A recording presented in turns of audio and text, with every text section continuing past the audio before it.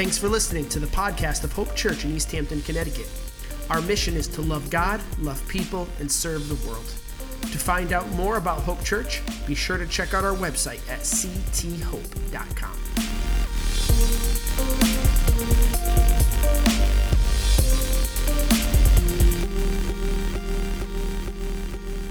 I'm just going to start with prayer this morning. I know it's been a heavy week, another heavy week, I should say, and so I just want to reset a little bit, even coming out of this worship time. God, I thank you. Thank you for your presence. I thank you for this song that reminds us that sometimes even when we can't see, you're working, God, that you are. And I just pray for every person here that however we've walked in today, whether it's feeling anxious or fearful or angry or disillusioned, God, I believe you're the God who meets each of us exactly where we are. May your presence just continue to be in this place, and may we feel you.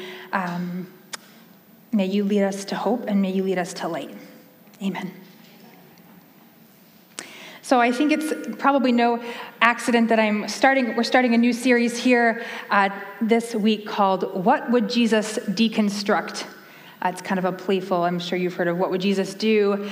What would Jesus deconstruct? So raise your hand if you've heard of deconstruction as it relates to the church or faith.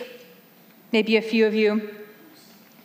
So in my circles, a lot of my friends, it's kind of a buzzword right now. You can go online. There's podcasts all about deconstruction. There are blog posts and all these things you can read. And really, people will define deconstruction differently.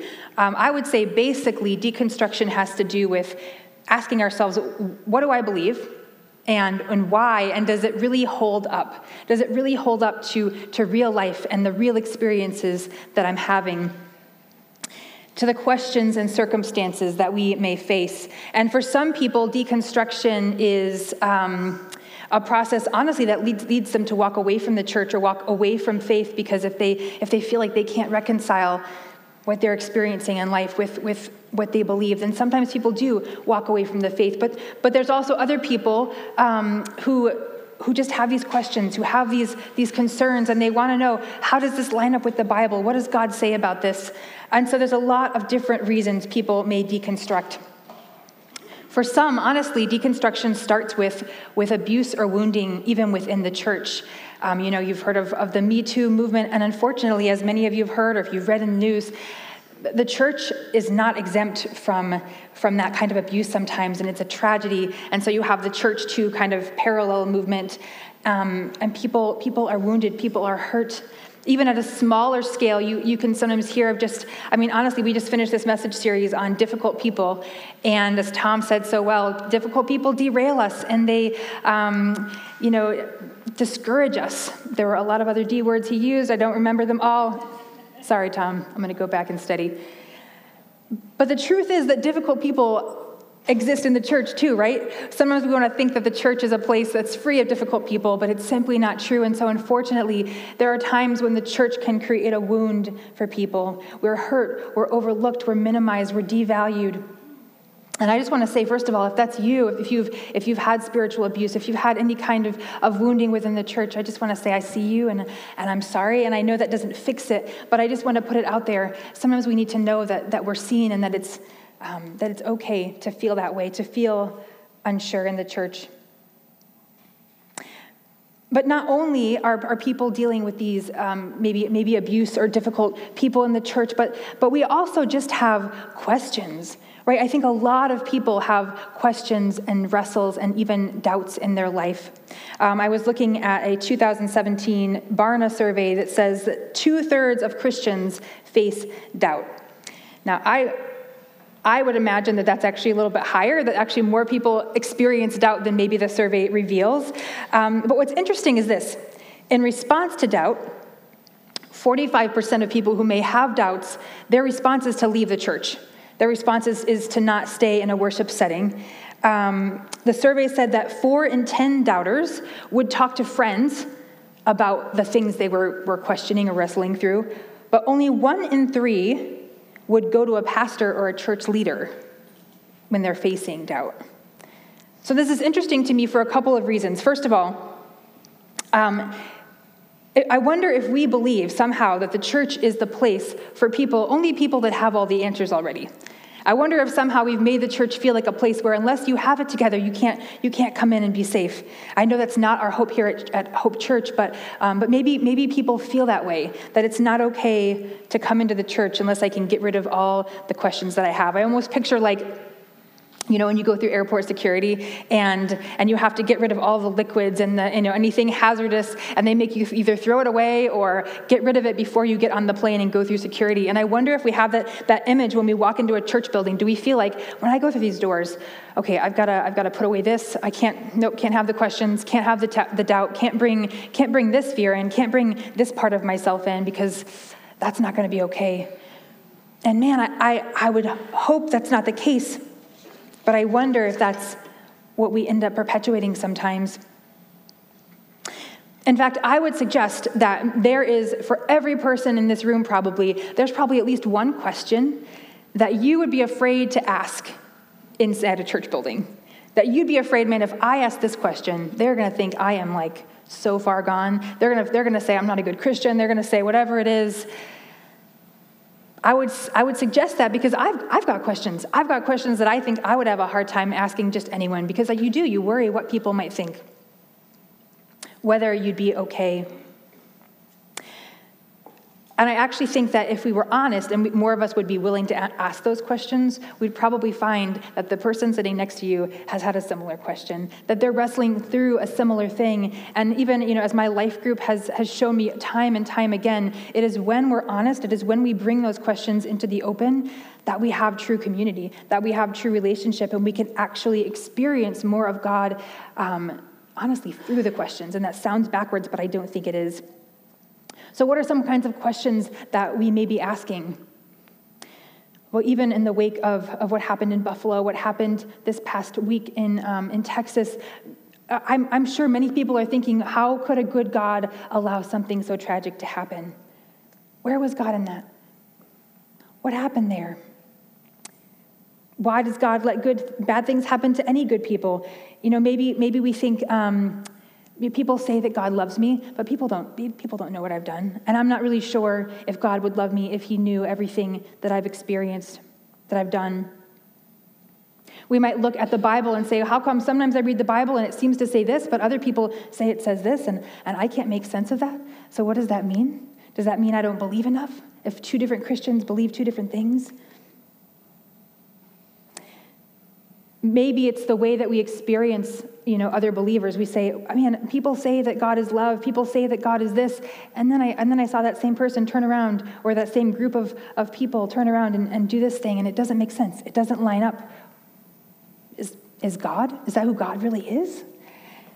And so I think deconstruction is often triggered by discrepancy between what we're experiencing and what we're believing. And it makes us ask, okay, God, is this really you? Who are you really? And so why should we even talk about this? This may seem a little heavy or a little bit like aren't we supposed to just talk about faith up here? And I would ask, why do we think that questions and faith can't go together? I actually believe the first thing that we need to know about deconstruction is that I really believe that God wants all of us at different points to go through some kind of deconstruction, some kind of process where we hold what we believe in our hands openly and we say, okay, God, what am I really believing? What is the foundation of what I'm believing? Have I built things on this foundation that are not in line with you and your kingdom and your love and who you are? And if so, I don't want to keep building on that. I want to let you break those things down so that you can rebuild what is true, what is real. And also, deconstruction matters because people matter. Deconstruction matters because people matter deeply to God and should matter deeply to us. And a lot of times with deconstruction issues, we can turn it into this theology issue. We can say, okay, we got to figure out all the right answers to give to people so that they don't walk away from their faith, so they don't struggle, so they don't wrestle. But the truth is, we can turn it so that we focus too much on that and miss the whole point that it's people. People have stories, they have hurts, they have wounds. And are we meeting people where they are? God has not called us simply to be, a church that's like for good moral people and that we monitor morality, but a place where people are safe to come and express what they're struggling with. It sometimes means that we actually have to not just accept people in this building, but we have to learn how to go where people are. That the church is not just this building or this group of people or even any church building that exists today. When people are hurting and they are not feeling okay inside the church building, maybe we need to start going out and loving people where they are. And as the survey says, you know what? As much as I would love for people to come talk to me if they're struggling or wrestling, or to talk to Tom or one of our leaders here, the truth is, the survey shows that people are more likely to talk to you. They're more likely to talk to their friends, their spouses, their neighbors. And you are that leader that can go and be love and show love. And it doesn't mean you have to have all the answers for everyone, but it means that you get to point them to a God who does have the answers, who is the answer, who has hope. And you don't have to rush people through those questions. Sometimes they just need to know that it's okay to have them. So I want to talk today a little bit about deconstruction and about what that might look like for us, and about how we can even respond to people that maybe even right now who are wrestling, who are struggling. And I want to make this point too today, that deconstruction does not always have to end in destruction and doubt. It can also lead to resurrection and resilience, or what I would call reconstruction. It doesn't always have to end in this doubt and this destruction that we sometimes imagine that it will. It can really be this beautiful thing that God allows to be a catalyst to regrow what he wants in us. In fact, I was reading this week that someone said that they feel like the deconstruction movement in some ways might actually be this revival that the church has been praying for, because it's people who are starting to say, okay, God, what's really of you and what's not? And would you speak to us? And would we repent? And would we change where you want us to change? And that's the start of revival. And I thought that was an interesting point they made. So we're going to look today at a couple stories from the Bible, which I believe actually are stories of deconstruction, if you want to break it down to the nuts and bolts of what's happening. So we're going to look at one story in the Old Testament, and then we're going to do a short story in the New Testament as well. And I'm going to have a few questions that I want you to think through as we listen to these stories. But first, the first story I just want to set up for you quickly. This is the story of Jonah. Who has heard of the story of Jonah? Now, who calls it a big fish and who calls it a whale? It's a hot debate in the church, right? Jonah is this prophet in the Old Testament. So he was a man who was sent and would have a message to give to the people from God. And the prophets in the Old Testament, if I'm honest, God often asked the prophets to do some pretty ridiculous things. So there's like the prophet Ezekiel. There's a story where, as an elaborate object lesson, he had to tie himself down and cook food over, I think, cow dung. And it was all supposed to be a metaphor for something. And I'm like, really, God? That's okay. All right.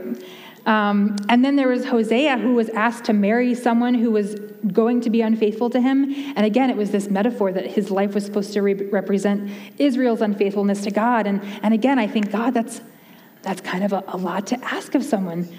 And then we have Jonah, and by comparison, God did not actually ask him to do something that ridiculous. The Bible tells us that God told Jonah to go to Nineveh, to preach to this people in Nineveh because they were wicked, because they had been doing evil things. And God actually did not want to punish them. Instead, he wanted Jonah to preach to them so the people would repent and turn to him, and that God would save them. Doesn't seem like that much, right? Now, I will put up a map here.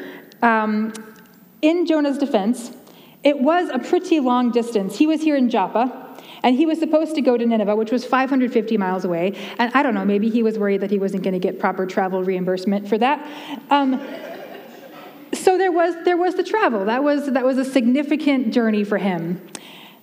But Jonah, for whatever reason, decides, you know what, I'm not going to obey God. I don't want to go preach to Nineveh, because actually I really prefer that God would smite them. That would be better in my mind. And so he decides he's going to, instead of going 550 miles, he's going to flee 2,500 miles in the other direction towards Tarshish. And I feel like there's a lesson in here for us too, that, sometimes instead of going a little out of our way to be loving, sometimes it's way easier for us to go way out of our way to be like really, really rude to people, or just really like ignore them and not be there for them. And so this to me, I was like, okay, God, maybe there's a lesson for me somewhere in here. But Jonah decides, forget it, I'm not obeying God, I'm going over this way, I'm doing my own thing. And as you probably know in the story, this is where when he flees, he's in the boat, there's a big storm that comes up, and he tells the people that he's sailing with, he says, you know what, the only way you can end this storm is to throw me overboard. This is my fault. So the people throw him overboard. He's swallowed then by either the whale or the big fish, and then he's sitting in the fish. And if you've ever spent any time in a fish, you know it is a great place for a change of heart. In my experience. No, I'm trying to think, anyway. So yeah, Jonah has a change of heart inside the fish. And so he repents and he says, okay, God, fine, I will go to Nineveh and I will preach to them. And so he does. He goes there, he preaches to Nineveh. The people in Nineveh, I encourage you to go to the book of Jonah. It's actually only a few chapters, and you should see the way the people of Nineveh respond to Jonah and the way that they repent. It's actually very amazing. And usually, this is where the story ends. You know, like when we teach the pre-K kids, whatever, like it's always we like wrap it up nice and neat, and Jonah saves the day, and God saves the day, and everyone's happy. But the truth is, this story actually ends with Jonah pretty ticked off. And so, we're going to read in Jonah chapter 4. And as we read this part of the story, I want you to think through a couple things. The questions I want you to be asking yourself is, what is Jonah's reaction? What is Jonah's reaction to what God does?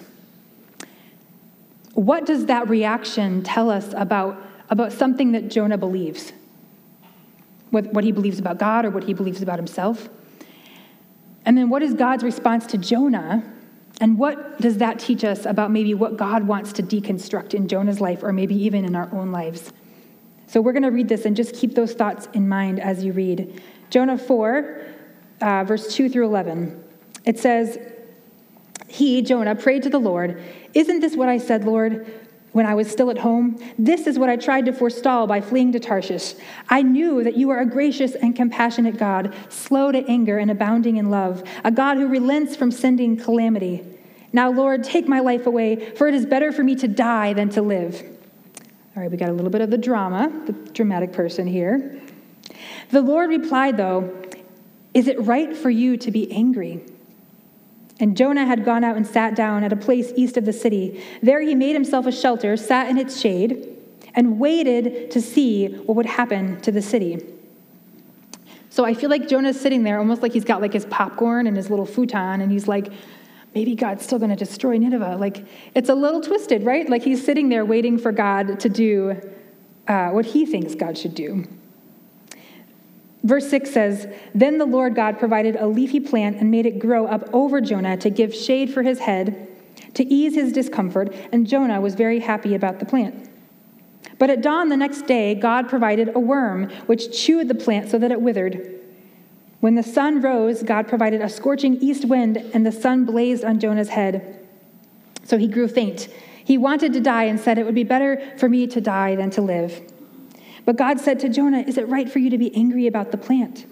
'It is,' he said, 'and I'm so angry I wish I were dead.' But the Lord said, 'You have been concerned about this plant, though you did not tend it or make it grow. It sprang up overnight and it died overnight. And should I not have concern for the great city of Nineveh?'" So, first of all, what do you see? What is Jonah's reaction to God rescuing Nineveh? He's angry. He's really angry. In fact, he's even like maybe depressed. Like this is to him a huge problem.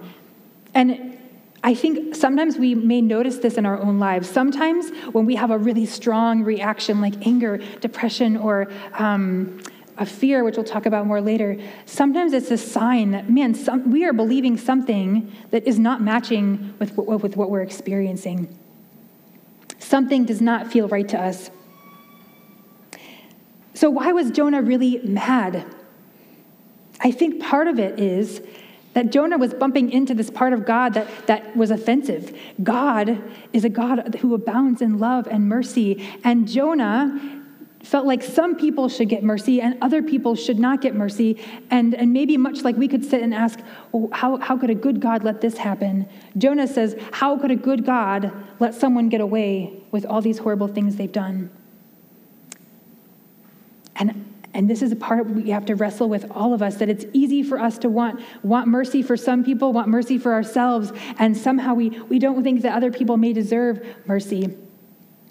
I actually found it ironic as I was reading this passage again that in a lot of ways, Jonah's own disobedience and his story parallels Nineveh's story. So Nineveh turned away from God initially. They were doing their own thing and they were doing evil in God's eyes. But what does Jonah do? Jonah ran away from God. He went the other way. He did his own thing. And Jonah, like the people of Nineveh, then has this change of heart. He has this repentance moment where God pulls him back, and he finds that God is merciful to him. And there's this whole moment where he's in the fish and he's praying to God, and he says, with shouts of grateful praise, I sacrifice to you. Salvation comes from the Lord. And so you see that Jonah is very thankful that he gets mercy from God. But somewhere along the line, I think that Jonah feels like he gets to decide who gets mercy and who doesn't. And God wants to tear that part down. He says, no, I'm the Lord. I'm sovereign. I get to show mercy to anyone, even if it doesn't seem right to you. Another thing I see here is, so with Jonah's got this anger, and it shows what he's believing about God. And then we see God's reaction to Jonah. Now, does God, yell at Jonah? Does he, just say, knock it out, stop it? No, he's patient with Jonah. In fact, he takes the time, once again, to allow this elaborate object lesson. This vine grows up over Jonah and then has time to wither and die. God is patient with Jonah just as he's patient with Nineveh. And he's patient to let Jonah wrestle through these things. And to be honest, at the end of the story, we don't know how the story really ends. It doesn't resolve. It still ends with Jonah being kind of mad. But I think this shows that sometimes I think as Christians, we think that the right response to people is, man, I need to get them through their wrestle as quickly as possible. I need to find the right verse. I need to get them through. I need to give them the right answers. And I think God teaches us a little different way, that sometimes we can't put an expiration date on the wrestling. Sometimes we need to let people walk through something, even if it takes time, and to recognize that God shows patience to us, and in the same way, we can show patience to others. I also think it's interesting that, again, Jonah here clearly expected God to do something different, and then God acted in a way he wasn't expecting. And anytime God does something we don't expect, we need to pay attention. I would say anytime God does something or acts in a way that we don't expect, we need to pay attention, because it may be in that discrepancy that God wants to teach us something, that he wants to help either break something down or build something in our lives that's closer to his heart, to lead us further into who he really is and who we really are. And this leads me to my second story for the day, and this is going to be the New Testament. We're going to jump to actually Jesus and an interaction that he has with a woman that he meets. And this story, I think, also teaches us a little bit about someone who maybe would have felt hurt. If they were in the church setting today, this person might represent someone who feels abused or rejected or overlooked. And so again, I want us to see, once again, to ask these similar questions. What happens in this story? What is the woman experiencing, and what is her reaction to what Jesus does? What does that reaction show us about what she believes about God or what she believes about herself? How does Jesus respond to her? And what does Jesus want to shift in her, maybe shift in your own heart by the way that he responds to her? So we're going to go to Mark 5:24 through 34 if you're reading along. A large crowd followed and pressed around Jesus. And a woman was there who had been subject to bleeding for 12 years. She had suffered a great deal under the care of many doctors and had spent all she had, yet instead of growing better, she grew worse. When she heard about Jesus, she came up behind him in the crowd and touched his cloak because she thought, if I just touch his clothes, I will be healed. Immediately, her bleeding stopped, and she felt in her body that she was freed from her suffering. At once, Jesus realized that power had gone out from him. He turned around in the crowd and asked, "Who touched my clothes?" "You see the people crowding against you," his disciples answered, "and yet you can ask, 'Who touched me?'" But Jesus kept looking around to see who had done it. Then the woman, knowing what had happened to her, came and fell at his feet, trembling with fear. She told him the whole truth. He said to her, "Daughter, your faith has healed you. Go in peace and be freed from your suffering." So before I ask the questions I mentioned earlier, I want to just set up this background for this story a little bit. First of all, you need to know that for this woman, her condition was not just a physical suffering, but it would have affected a lot of her social and her spiritual life as well. You see, in the Old Testament, there was a law in Leviticus 15, 25 through 27 that talks about if a woman was bleeding, she was considered unclean. If you were unclean, then anyone who touched you was also unclean. And she would have, in many ways, probably felt excluded, unseen. There may have been some part of this illness then that created a shame for her, a sense that she was not okay, that she could not be around others, a sense that, again, if she touched someone else or if they touched her, that she was doing something bad. I can only imagine how she must have felt. And so, initially, we see that she has this incredible faith, right? She's desperate. She is like, I've been to so many doctors. I've done all the things, but I've heard about this Jesus guy, and I believe he can heal. And so in some ways, she has this foundation, this accurate foundation of who Jesus is. But after she touches the hem of his garment, what is her reaction when Jesus asks who touched her? Does anyone remember what her reaction is? Fear. She is fearful and trembling. And I have to wonder what was going through her mind. Is she suddenly realized, maybe like some of us feel like, am I going to be found out? Oh, is he gonna know that I did this? Is he going to be angry with me? Is Jesus going to accuse me of defiling him by touching him? Is he going to cast me away like so many of the religious leaders have? The people that maybe I wanted to go to for safety and I felt cut off from? She has this fear. She has this trembling response, and maybe it reveals something about what she's believing about Jesus, that he's angry. She thinks he might be upset with her somehow.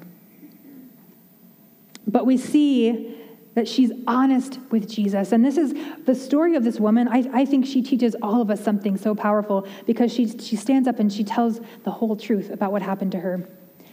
And I really believe she teaches us that when we approach God, man, I think there's so many things we want to hold back. We want to kind of hide from God. And I think there's something so powerful when we can lay the full truth of who we are and how we feel before God.